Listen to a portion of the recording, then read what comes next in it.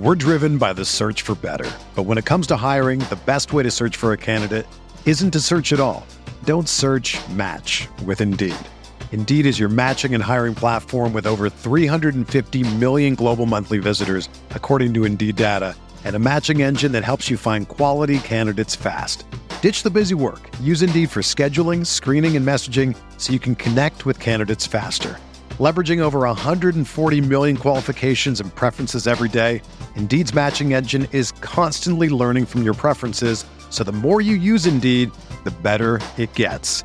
Join more than 3.5 million businesses worldwide that use Indeed to hire great talent fast. And listeners of this show will get a $75 sponsored job credit to get your jobs more visibility at Indeed.com/Blue Wire. Just go to Indeed.com/Blue Wire right now and support our show by saying that you heard about Indeed on this podcast. That's Indeed.com/Blue Wire. Terms and conditions apply. Need to hire? You need Indeed. This podcast episode is brought to you by Coors Light. These days, everything is go, go, go. It's nonstop hustle all the time. Work, friends, family expect you to be on 24/7. Well, sometimes you just need to reach for a Coors Light because it's made to chill. Coors Light is cold lagered, cold filtered, and cold packaged. It's as crisp and refreshing as the Colorado Rockies. It is literally made to chill. Coors Light is the one I choose when I need to unwind. So when you want to hit reset, reach for the beer that's made to chill. Get Coors Light in the new look delivered straight to your door with Drizzly or Instacart. Celebrate responsibly. Coors Brewing Company, Golden, Colorado.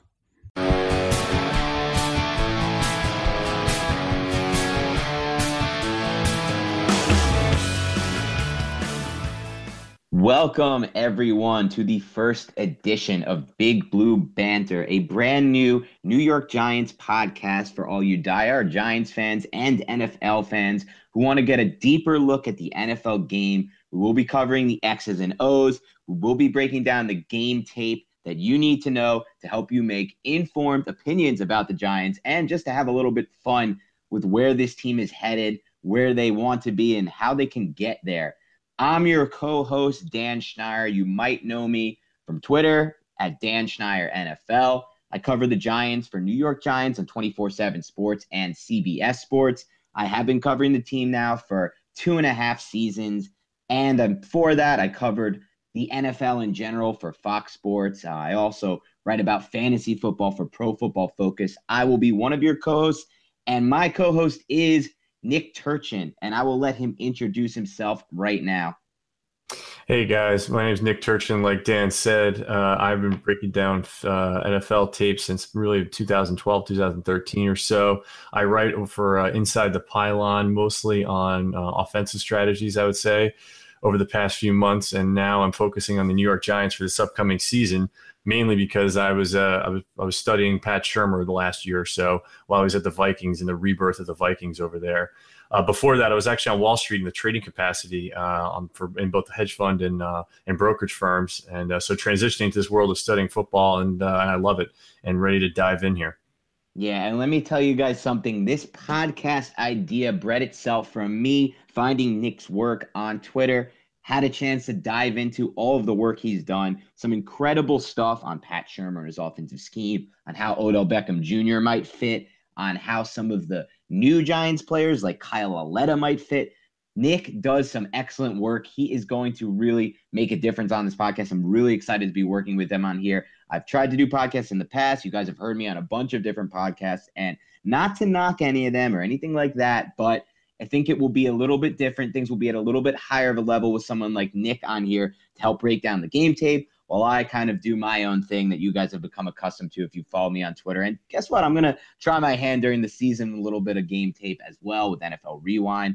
But today we will touch on everything Nick has worked on for the Giants this offseason so far. And we will do a little bit of a introduction show that kind of touches on things that we might not touch on during the actual season when we get into the nitty gritty of this podcast. But without further ado, I wanted to first touch on the rookie mini camp, and I wanted to break down how the draft picks looked. I will start us off, and I'm going to throw it over to Nick in a few minutes. For me, I thought the rookie draft picks impressed me for the most part during the rookie mini camp. Again, it was only 2 days worth of practices, but I really had my eye on some of the offensive linemen as the Giants try to transition in several undrafted rookie free agents, and Evan Brown, the center out of Ole Miss, who had an elite pass blocking grade from Pro Football Focus, might be a bit undersized, but somebody to keep an eye on. Nick Gates, the offensive tackle out of Nebraska, who the Giants look to be trying out on the inside at offensive guard, at least during rookie minicamp. This guy could be the next Andrew Norwell. Fine for Dave Gettleman. That would be the best case scenario. It's not too likely, but at the same time, he does profile a lot like Norwell when he entered the league as a tactician with questionable athleticism, size, and length. But at the same time, a really decorated offensive tackle in the Big Ten Conference. And then lastly, an intriguing guy, Tyler Howell, a 6'8", 328-pound prospect who lined up as the first-team right tackle during minicamp, rookie minicamp we're talking about. And this guy has the size, the athletic tools, started a handful of games, double-digit games at Missouri last season, but he's definitely raw. But as for the actual draft picks that we're going to dive into, the 2 draft picks who impressed me the most were Lorenzo Carter, the 3rd-round rookie draft pick out of Georgia, a guy who finished with the 5th best pass rush productivity number from Pro Football Focus last season. In other words, as far as pressures go, hurries, hits, and sacks combined, he got the 5th most on a per pass rush basis. Georgia didn't really use him in this capacity, in my opinion, from watching his game tape, but we will touch on that more later. Saquon Barkley obviously was a star at minicamp, looked smooth in pass catching drills. But the guy I want to focus on right now, and we will throw it to Nick, is Kyle Aletta, the rookie quarterback who did struggle a bit during the minicamp. That's okay. The winds were really swirling in East Rutherford those 2 days. I'm not going to knock him for struggling with a group of wide receivers he's frankly never played with in his life and has zero chemistry with during a minicamp where he's picking up an offense that he basically got 2 days before hitting the practice field. But Nick, I want to know what you saw and what you think of Kyle Aletta based on the game tape work you did on him. Gotcha. Yeah, hey, Aletta had, 4 offensive coordinators in 4 years? And so, at Richmond, so you saw a guy who really had learned many different systems and his football IQ is very high. The other side of that equation, a lot of guys talk about, hey, that doesn't really mean he's great in one of those systems. And so you really had to pull back the tape. And I went back to 2015, actually. A lot of his games there, you have to go back and understand the structure of that offense at that time was under a guy named Charlie Fisher, who worked with Bill O'Brien at Penn State. He was the QB coach there. And so the offense that they ran had a lot of pro concepts. And more importantly, to kind of bring this into the current Giants, what the current Giants will run next this year, I should say, is they had a lot of play action from under center. And the biggest thing that stuck out for me was play action from under center is a learned trait. It's not something that you do to fake out the defense every so often to then create a passing lane over the top. It's something that when done consistently, it constantly keeps the defense off balance and constantly delays them from making and reading their keys and getting downhill. So anyway, watching the tape from there, I picked up a game, North Dakota State. Laletta had, despite a losing effort there, Laletta had really many good completions down the field, showed excellent rhythm, great footwork, and the ability when he turned his head looking down the field to reset his eyes and quickly evaluate either half the field or in some cases I was looking and seeing probably even the full field from there. And anyway, so the issues that many people were talking about in terms of arm strength, and yada, yada, I would say his arm talent really showed the ability to make different types of throws to different levels of the secondary, throws that were into tight windows, throws that is, to be frank, his wide receivers did not make the play because they were there. It was that tight when he needed a good catch of a contested ball. So for me, it was kind of a match made in heaven. I thought from a certain perspective from Pat Shurmur's offense where, last year they ran play action, I believe 26% of the time, which is second most in the league, gaining 8.7 yards per play, which was 6th in the league. And those numbers Pat Shurmur will look to repeat this year. And so whether or not he's the backup, he's the starter, he's not going to be the starter. We understand that. But Kyle Aletta immediately had a leg up going into as all the offseason workouts start because he came from that background back in 2015. Yeah, and I absolutely love it, Nick. And I love that you brought up the fact that Kyle Aletta has arm talent and not arm strength. And this offseason, I had the opportunity a few weeks ago. It was actually one day prior to the 2018 NFL draft to speak with Trent Dilfer. He broke down with me a lot of things when it came to Davis Webb and the New York Giants, and we'll touch on that in future podcasts. Eli Manning and his future with the Giants, and the quarterback draft class in 2018. And he's the guy who told me, listen, arm talent and arm strength are two different things. And arm strength is not nearly as important as arm talent. He basically broke down arm talent as the ability to play on schedule and attack all three layers of the field, and to do so by changing the speed on the ball, the arc on the ball, and using anticipatory accuracy. That's the combination to arrival, the release time, the ability to change trajectory and speeds. These are all NFL terms that went a little above my head, but they're all something that kind of struck a chord with me when I was watching game tape of Kyle Lauletta as well. I had a chance to watch some of his games, William and Mary, Villanova. Obviously, his performance in the Senior Bowl was very impressive to me. I thought that was the best game by far, and it was against the highest level of competition. Now, I have this question for you, Nick. We've heard a lot of comparisons so far for Kyle Lauletta, as far as people see a lot of Case Keenum in him. They think maybe Shurmur sees a little Case Keenum in. Who would you compare his game to from an NFL standpoint, or do you have a comparison? Yeah, I think the direct compare is a little tough. I think elements of Case Keenum, he certainly has elements of Case Keenum's game there. I think one of them would be the ability to make plays with his feet in a smart way. When flushed out of the pocket on different bootlegs, he can take off and get down the field. And it's he's one of those players where he's not going to depend on that by any stretch of the imagination, but certainly an athlete in that respect. Offhand, I think guys want to make the instant comparison, and I think it's actually just coming from the scouting academy where I'm in day 3 of my lessons there. It's hard to paint a specific player with a specific brush. So I'm actually going to stay away from that from now until I see a little bit more NFL tape, to be fair at this point. No doubt. And I totally understand that. I do love the fact that you brought up his ability to operate out of play action offense, obviously learning from the old Bill O'Brien principles. And if you look at it, Pat Shurmur's last 3 offenses he's coordinated have all finished in the top 3 in play action, pass percentage. So that will definitely be a big feature in the offense coming up. And I'm sure we can touch on that a little bit more. We plan to do a little preview of that at the end of the show. But before we get there, Nick, I wanted to know if you had any other opinions on the rest of this rookie draft class, the other 5 draft picks, after watching them on tape. Yeah, hey, I broke these guys down in the wake of the draft, and I think that's almost a better way to go. So then you can kind of think about the applicable fits within the schemes that they're going to be a part of, versus doing it before they're drafted and kind of throwing darts at a board in a little bit from that perspective. So first guy I really was very impressed with on film was the new left guard, Hernandez.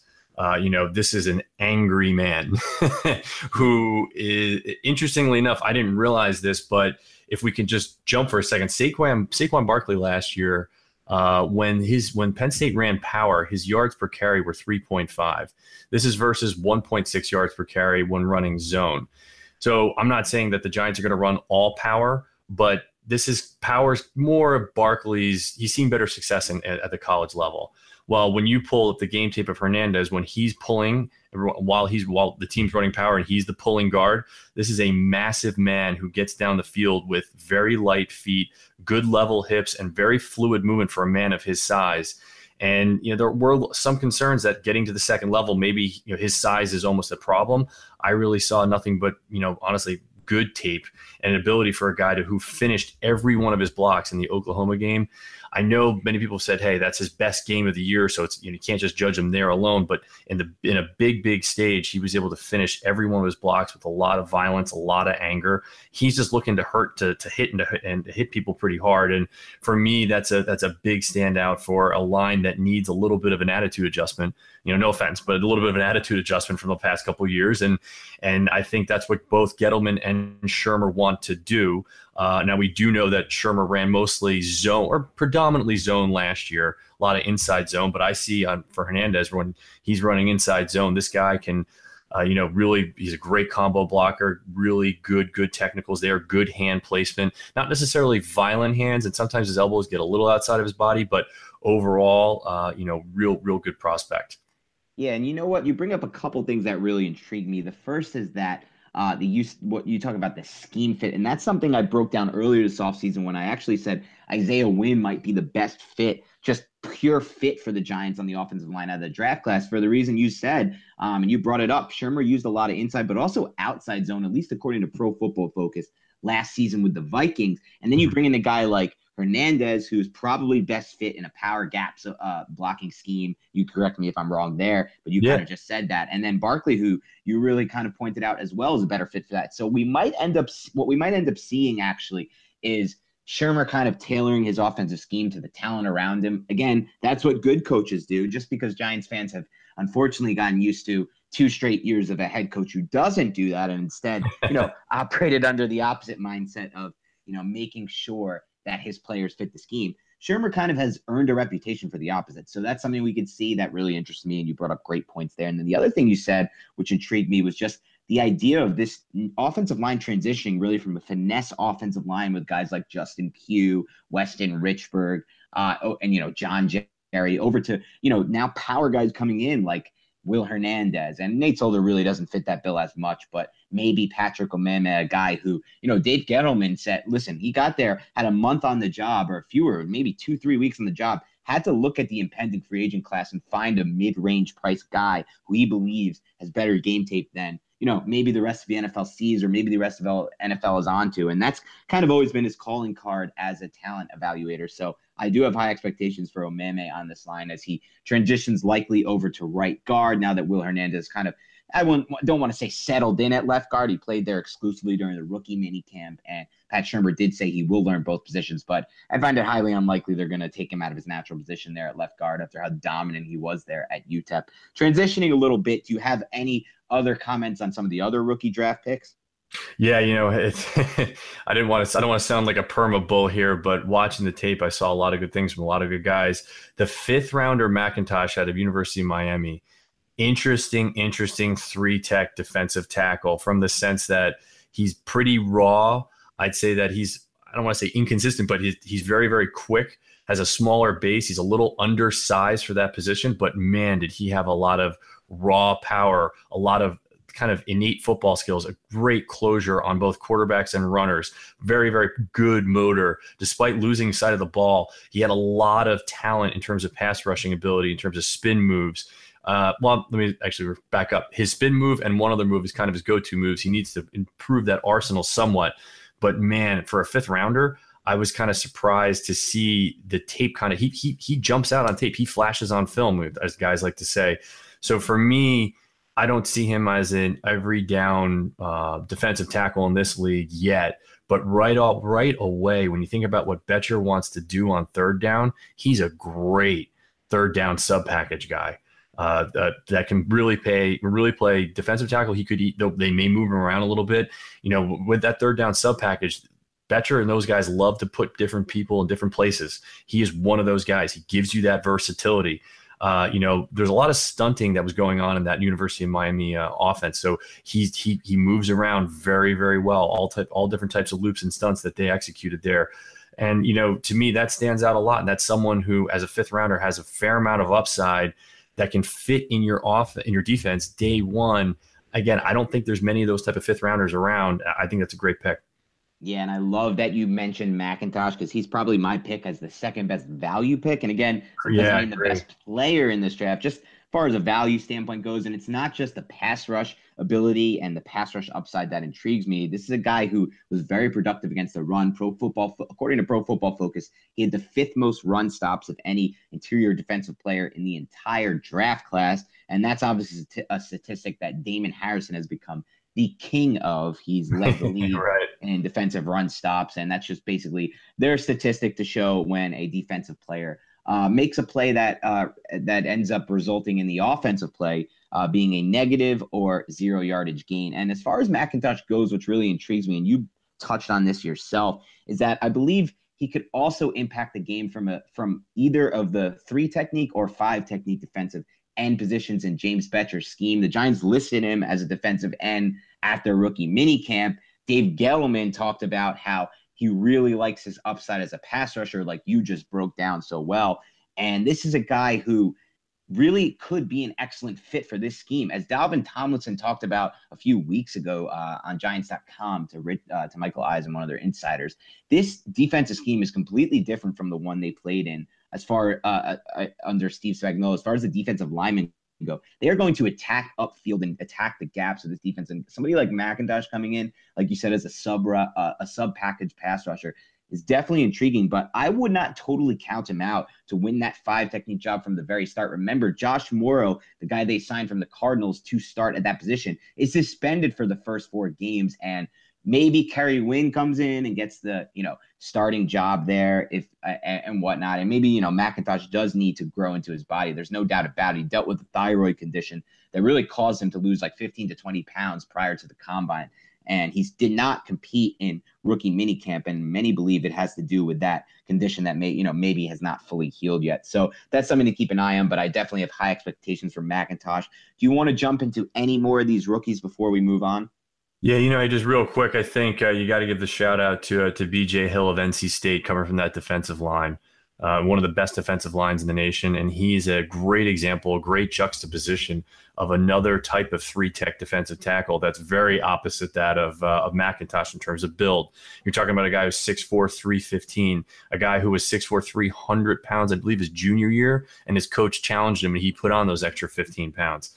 This is a guy who is not incredibly quick, but plays with incredibly strong base, loses minimal ground, good pad level when driving against guards or tackles, takes on double teams very strong, keeps engagements with guards for over 3 seconds with no problem, has good use of hands, gets hands to the to the upper half of the body very, very well. Again, a guy who's not gonna flash on film like many people want to see when they evaluate talent. But for me, this is a guy a first and second down guy who can do many different things and played with 4 other really good players for a long period of time at NC State. That's what you need. And for me, his old defensive line coach, Nielsen, who's now part of the Saints defensive line, he's the defensive line coach for the Saints, spoke really highly of him. This is a guy who gets after it, who wakes up every morning kind of on his own without an alarm. This is a guy who wants to be there. For me, he fit the giant mold that they're trying to create now from a character perspective.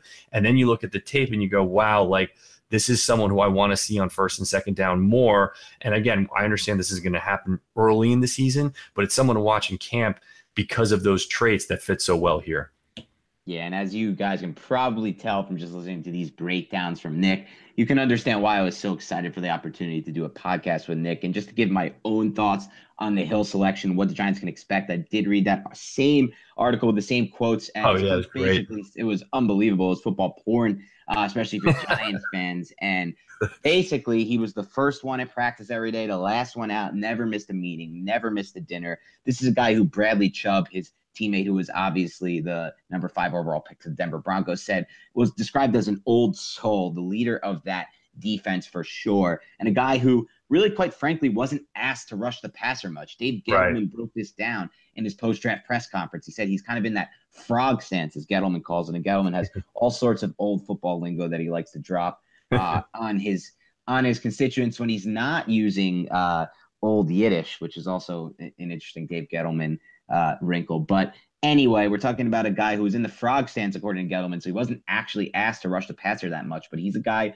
who they think can rush the passer, and it will be very interesting to see where he fits into this defense. He also was listed as a defensive end on the rookie minicamp chart. Could he be competing for that 3 technique position with Dalvin Tomlinson? I doubt it. Tomlinson was really, really good in his rookie season. More than likely, we will see Hill spell Tomlinson at the 3 tech, spell Damon Harrison at the nose, maybe play that 5 tech, depending on the down and distance. This is a guy who can really work into the rotation. And as Dave Gettleman said, listen, we looked at what Philadelphia did last season in building that Super Bowl roster, and we saw they used a heavy rotation on the defensive line.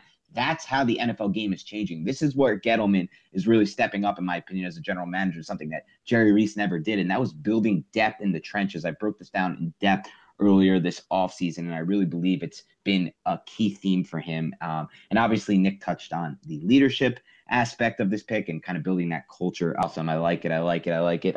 So just to touch on really quick what we should expect as the rookies and veterans get together for the first time this Monday, May 21st. That rookie and veterans set of OTAs will last the 21st, the 22nd, take a day off on Wednesday, then reconvene for the 24th.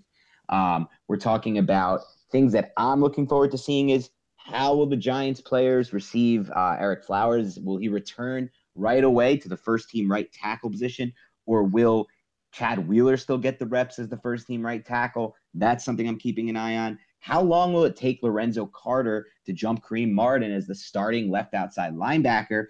We didn't touch as much on Carter in that breakdown with Nick, but Carter is a guy who I am most excited about on this team from a value standpoint.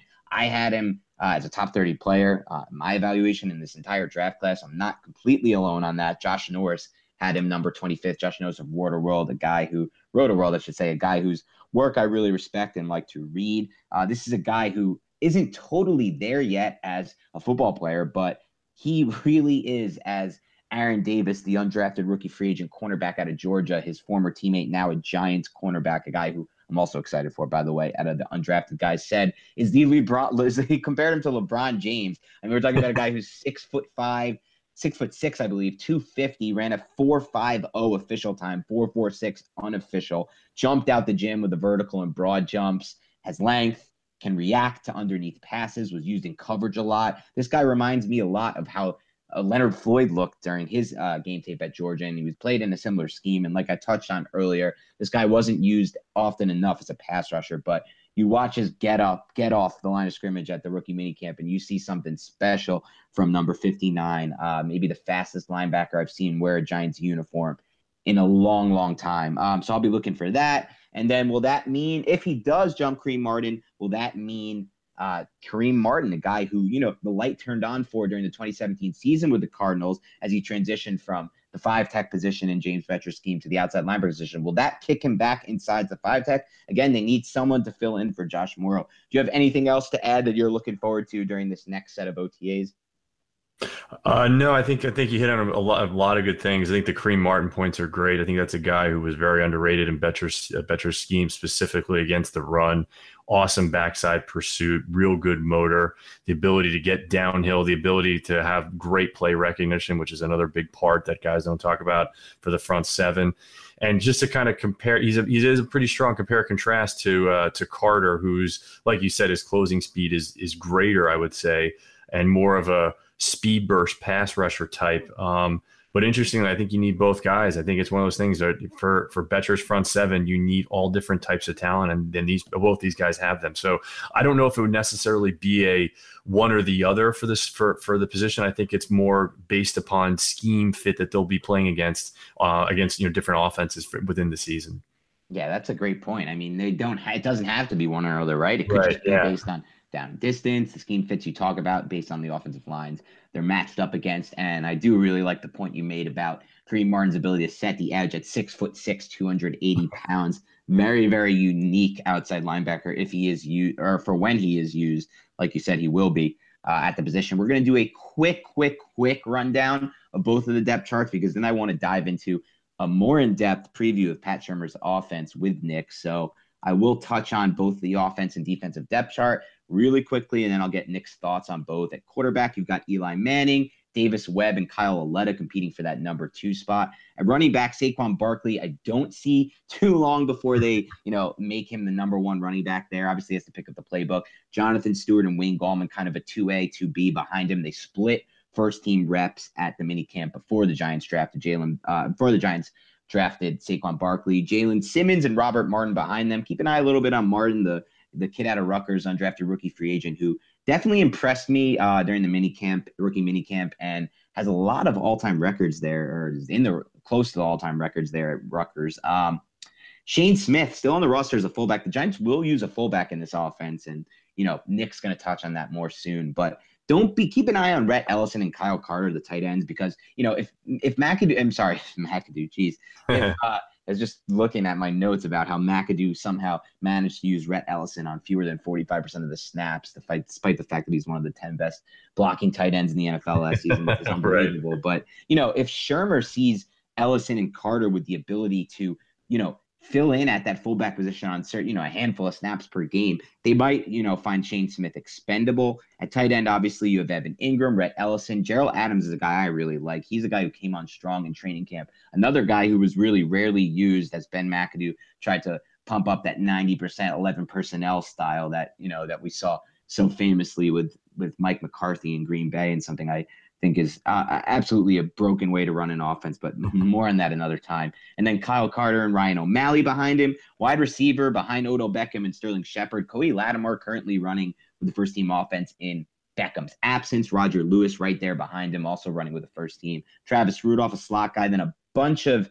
names that were on the team last year or joining the team this year as undrafted rookie free agents like Jawill Davis, the kid who ran a 4.37 and certainly impressed coaches during the rookie minicamp. Real quickly to left tackle, Nate Solder, obviously there. Guys like Nick Becton behind him. I touched on Nick Gates earlier. Left guard, Will Hernandez, guy they just signed, Chris Scott, actually has multiple career starts with the Carolina Panthers, even started Super Bowl 50, which I found interesting. He was on the free agent heap. He's a guy who Dave Gettleman obviously had a close look at during his time as Panthers general manager. Brett Jones at the center spot with John Greco right behind him. Evan Brown, I touched on earlier, the rookie out of SMU. Right guard, Patrick Omameh, I think he will shift over there. But the really interesting thing about the right guard position is what will the Giants do with John Jerry? They're paying him an awful lot, and there's a lot of dead salary cap money still tied to his contract since Jerry Reese made the awful decision to re-sign him last offseason. But here's a guy who practiced behind John Halapio during the team's minicamp as the second team right guard.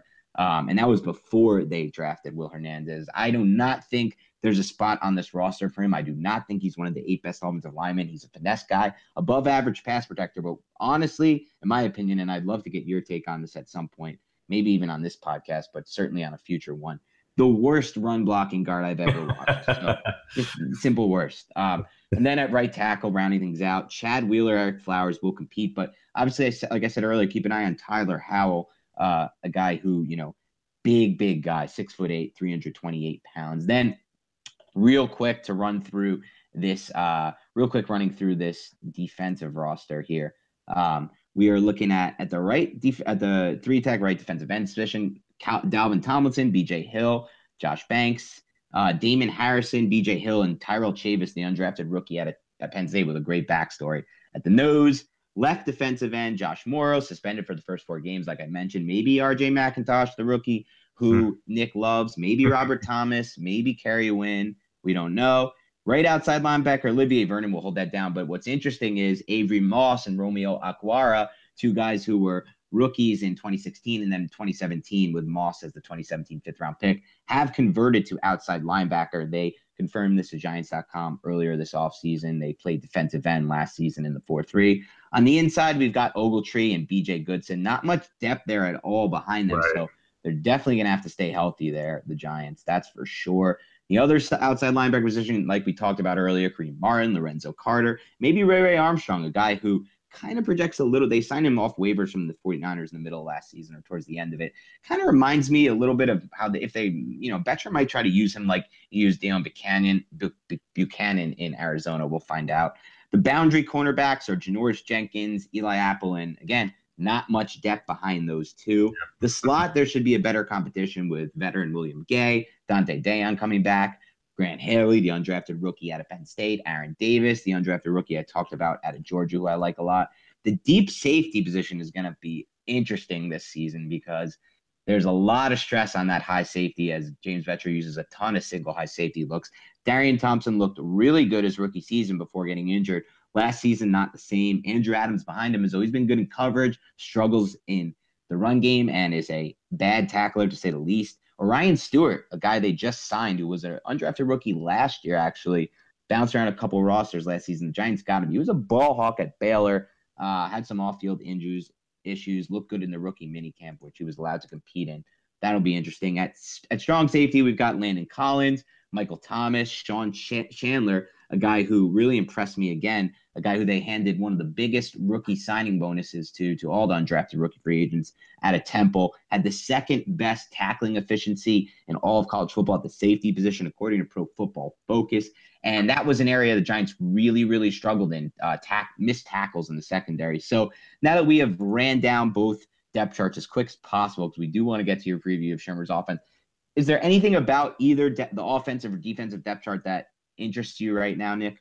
I think on the offensive side, I think it's what everyone's kind of reporting and focusing on. The right tackle position, this is going to be a big deal in camp. And look, it's not to say that you can't turn around an offense and a defense in one season. So Gettleman's not taking his time. He's doing what he can when he can, and where they are in terms of the cap and just the limits that they have. But on the play side, the front side for Eli Manning, I think that's huge. Last year on film, in the wake of Beckham being injured, he had issues with play side pressure. And for me, when I say issues, meaning he kept on locking on his first read and couldn't come off. He would then be a beat late going through the rest of his progression. His footwork looked poor. He didn't really climb the pocket as well as he did when Beckham was in the lineup. Again, who wouldn't, right? Beckham's one of the best players in the game, forget receivers in the game. I think that front side is really important to help him kind of regain his footing a little bit in a new offense. Flipping over to the defensive side real quick. Look, when you watch Bettcher's defense, one of the more interesting things, I think, is the depth that he had in the secondary in Arizona. He certainly does not have here. I will say, though, I think that the talent that he has at the starting positions is not that far off. Other than deep safety, I think he's good. But his ability to mix and match within dime and nickel looks, he just does not have that depth here now. And again, like I said, you're talking about kind of a couple year turnaround, I think is a way to say it, with new reins at the new guys at the reins here. So it's going to take some time. And for now, I think those are the two main spots of worry, if you will. Definitely very interesting, and especially I found that analysis on the offense especially interesting. And as we on that note, let's transition to what you kind of saw from Pat Shurmur's offensive scheme after doing your study of it with the Minnesota Vikings. Obviously, he was the offensive coordinator last season, and any other past offensive coordinator that might have worked into your analysis, and then kind of what you think we'll see going forward from the Giants offense this season, given the players they have on this roster, and how you think Shurmur might fit his scheme to curtail it to the talent around him. Absolutely. I think I mentioned it to start off, but the play action is the biggest, most stark contrast that you'll see between McAdoo and Shurmur. I mentioned the stats, and what you'll also see when you really study the play action is, and this is not to knock Eli Manning, but the effort to sell the play action is going to be much more detail-oriented. Starting, like I said, with the quarterback position, Eli will go into basically all four different types of play action fakes that you can with ultimate detail. Last year on film with McAdoo, it looked like he was kind of shrugging at the running back as he would run by. It just wasn't a focus in that offense. So that's the initial part. So what does it mean when play action kind of works itself out? Play action can then open up different under routes as second level defenders kind of are frozen a little bit as they read their keys. Again, all of the front seven has to read their keys no matter if it's a run or a pass. So they will always be kind of stalled by play action. And then from there, you'll see all different types of route combinations for wide receivers going down the field. You're going to see Odell Beckham run Y cross. Yankee concepts. You're going to see him running sail concepts. You're going to see him running all different types of crossing routes that get him in space, with him getting a little bit of a jump, even against man, with the play action. Shurmur, throughout his history, has shown a flexibility to use his players that he has. He's not a scheme-driven guy. He's not a quarterback guru, like people like to say. I kind of laugh at that just because I think he's adjusted to each stop he's had in the last 7 years, or 6 years, I guess, to each quarterback there and help, push their strengths and minimize their weaknesses. But the other side that not many people are really kind of mentioning, kind of jump back to the passing side a little bit here, is this screen game. The screen game last year for the Vikings was very diverse. A lot of double screens, a lot of delay screens, a lot of, play action fake the reverse, and then run the screen to the original play action running back. So that type of thing is going to tap right into Saquon Barkley. The whole goal, I guess, as I kind of come at this from the wrong way or come at it backwards, is to get players in space, to be able to get them to then look for yards after contact, or however you want to phrase that. But the goal is, when you have guys like Saquon Barkley, when you have guys like Odell Beckham, how can we create space for them in a way that allows them to push their talents after that fact? And that's what he's going to focus on. And, again, is he going to do exactly what he did in Minnesota? Absolutely not. But I think you're going to see I called it at Inside the Pylon on my piece there. It was simple complexity. It's using very straightforward kind of principles and putting them and allowing your players to then react within that as best they can. And there is a lot I would like to dive into there, but let's start by just just giving a little breakdown for the listeners on what the Yankee and sail route concepts are, just because, everyone can know what, a curl is, what a slant is, what, crossing routes are. But let's break down some of the nuances of some of the routes you just discussed that will be part of this Pat Shurmur offense. Yeah, absolutely. And that's a great point to start off with. I'm talking about route combinations, and number one, not explaining them, but also they're maybe a little foreign to Giant fans because McAdoo ran so few of them. and again, I hate to just knock on the guy and have him be like, no, this is going to be a podcast where we will be. I'm just letting you know. I will at least be knocking Ben McAdoo. I will be knocking Jerry Reese. I don't care. I don't feel bad about it. And that's just how it's going to go. So you don't have to partake in that, but definitely don't apologize for it. Roger that. So listen, ISO routes are ones where you're asking your wide receiver or receivers, period, to beat players one-on-one most oftentimes, or to beat a zone from what the specific player is doing on the single route. Route combinations do basically the opposite. To either man or zone, depending on the scheme, they attack different parts of it by either setting picks or putting different zone players in conflict. So I mentioned the Yankee concept. The Yankee concept is one where basically, and many people have seen it, you have a Z wide receiver or a receiver just off the line of scrimmage going downfield and running as some sort of a crossing route, whether it be a dig, a drag, something to get across, and the other wide receiver on the other side of the field running some level of a go route. Maybe it's a deep post, maybe it's an actual fade, and looking to put either a cover 3 defender or a man defender in conflict with the crossing route. Again, in man, it's very difficult to cover, and then in cover 3, that deep defender, that deep corner in conflict as both players go through the zone. So what you saw last year is routes like that ran, and also routes like the sail concept, which is very, very similar, very, very similar ideas, but it just uses 2 players. It uses 2 players running crossing routes from both a high and a low read on the same side of the field there. So again, these route combinations, they do a couple of things. Pre-snap, it allows most of the time the read can be defined pre-snap for where the quarterback should go.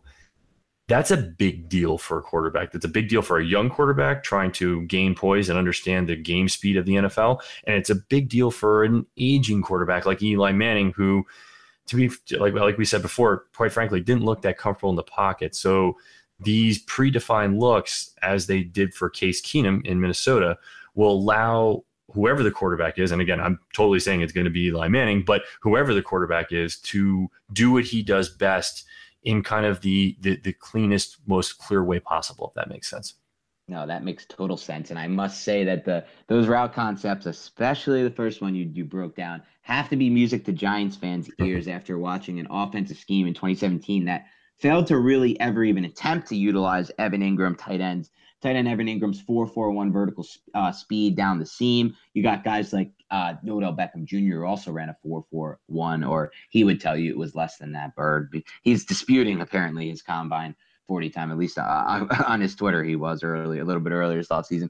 And also Sterling Shepard ran in the 4.4s. This is the type of thing that was just really missing from that McAdoo offense, the vertical passing game, for whatever reason. And, it's not always about having the time in the pocket, which I think you did a good job breaking it down. Sometimes it's about, having predefined reads and having route concept combinations that free up some of this, some of the areas of the field that, might not typically be used. And speaking of Evan Ingram, I wanted to get your take on this. Earlier this offseason, he talked about how the addition of Saquon Barkley and an actual running game will actually be most beneficial maybe to him, because it's going to open up areas of the field in the middle that, weren't quite frankly open during the 2017 season. Is there any validity behind that? Do you think that can be true? Absolutely. I think that his ability, he's a very elusive route runner.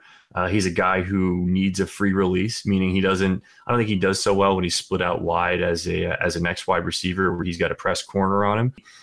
His ability within route combinations will be huge. His ability will then be kind of amplified with a good running game. The interesting thing, though, where I think he's going to do the best, and I'm actually someone who thinks that although he had a very productive year last year, he stands to have the biggest impact boost, if you will, this year with Shurmur, is running a route combination called the smash concept to one side of the field where he is actually the down tight end in a 3 tight end stance, and the wide receiver to his side runs a quick stop route, and he runs the kind of seam fade or the or the slot fade if he's spread out as a stand up Y. He runs very good deep routes, and his elusive speed, whether it be on a strong safety or, a linebacker's gonna have no chance, to be fair, in covering him. It really brings an interesting dynamic to one side of the field where you have all the attention on Odell Beckham. If he's that Z running that stop route, it's very difficult to for that slot defender to cover Evan Ingram running that seam fade. And, when you watch the Shurmur tape, you see smash routes all the time run on the backside. So it's something that's not even, although it's not going to show up as, it definitely showed up in the stats in terms of completions, but for the incompletions, you're just always seeing smash routes. And it's something that the Eagles did a lot of in the last 2 years. You're seeing from both the tight end as well as the slot receiver running those routes. So for me, having a guy like Evan Ingram that you can kind of move around in a different chess piece, as long as he doesn't have to beat that press corner, he's going to be very dangerous in Shurmur's system. And I absolutely love it, Nick. We're talking about a route concept that will give the defense a choice to pick their poison, defend Odell Beckham on the quick stop route, or put some extra attention on him. And then you have Evan Ingram running down the seam, or a little bit, I guess it's more of an outside out route, deep out route. What would you consider more of a deep out route? What kind of route? A deep fade. Yeah, a deep fade. Okay, you did break that down. I'm sorry. I got lost in that with a second, but either way, the point is this. Giants fans, we need this offense. Any NFL offense that wants to function at a high level needs to take more vertical shots. So, when Nick tells us that when he's watching Pat Shurmur's game tape and he sees a lot of vertical attempts, even if they don't all fall complete from Case Keenum to his various wide receivers or to Kyle Rudolph on that smash route, it's just good that they're taking that shot. And I think that's something that fans are going to really like to see with it from a guy that, if you put on his Ole Miss tape with a guy I love, that quarterback, Chad Kelly, guy who I wish the Giants had taken a chance on. You see a guy who, as Nick described it, he's not just talking out of his ass. This guy really was a hell of a vertical receiver as a tight end, in that Ole Miss offense. So that's something very exciting to think about going forward for this Giants offense under Shurmur. And on that note, we are going to wrap up the show. On this note, I wanted to say, if you liked what you heard today, please stick with us. We have big plans for the rest of this offseason, for the season, ideas that we're tossing around, like breaking down the game tape from a week, from a spotlight on one player to different concepts on offense. We've got a lot coming, and it's not just going to be film work, because, again, that's Nick's specialty. I kind of fill in the blanks besides that. But again, thank you all for tuning into the first show, and we're going to do a quick wrap-up of where you can find our work. So I'll start. You can find me on Twitter at Dan Schneier NFL. That's DANSCHNEIER. Sorry. I got a little bit of a mental break there. It's been a long day. NFL is at the end of that. You guys probably hopefully already know me, or hopefully this is where you're finding the podcast in general. You can also find my work on Giants and 24/7 Sports. We've got a Facebook page you can search for, Giants and 24/7 Sports. We post all the links there, or you can just go to the homepage where you'll see all of our content there. Also on CBSSports.com, a lot of the work goes up there. And Nick, why don't you tell us where we can find you on Twitter, and then where we can find all of your work? Right on. Yeah, no, my Twitter handle at TManic21. Make sure you spell your name right. Yeah, you got to make sure. I'm Nick Turchin, TURCHYN. There you go. Boom, I beat Dan. Score Nick 1, Dan 0. Like I said, my Twitter handle at TManic21, TMANIC 21. I write for InsideThePylon.com, as well as my own website, Turch Tidbits, where I kind of write and create content on both YouTube, as well as the written word. TurchTidbits.com. That's really kind of it. I keep it short and sweet. Awesome, Nick. Awesome. All right, guys and girls, thank you again for tuning in to Big Blue Banter. This is episode 1 of many to come. Thanks again, and have a great day. And as I always like to end these things, go Giants.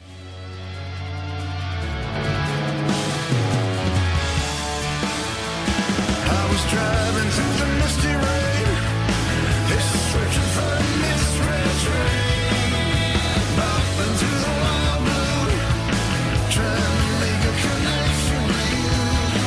This is radio nowhere. This is the story of the one. As head of maintenance at a concert hall, he knows the show must always go on. That's why he works behind the scenes, ensuring every light is working, the HVAC is humming, and his facility shines. With Grainger's supplies and solutions for every challenge he faces, plus 24/7 customer support, his venue never misses a beat. Call quickgrainger.com or just stop by. Grainger, for the ones who get it done.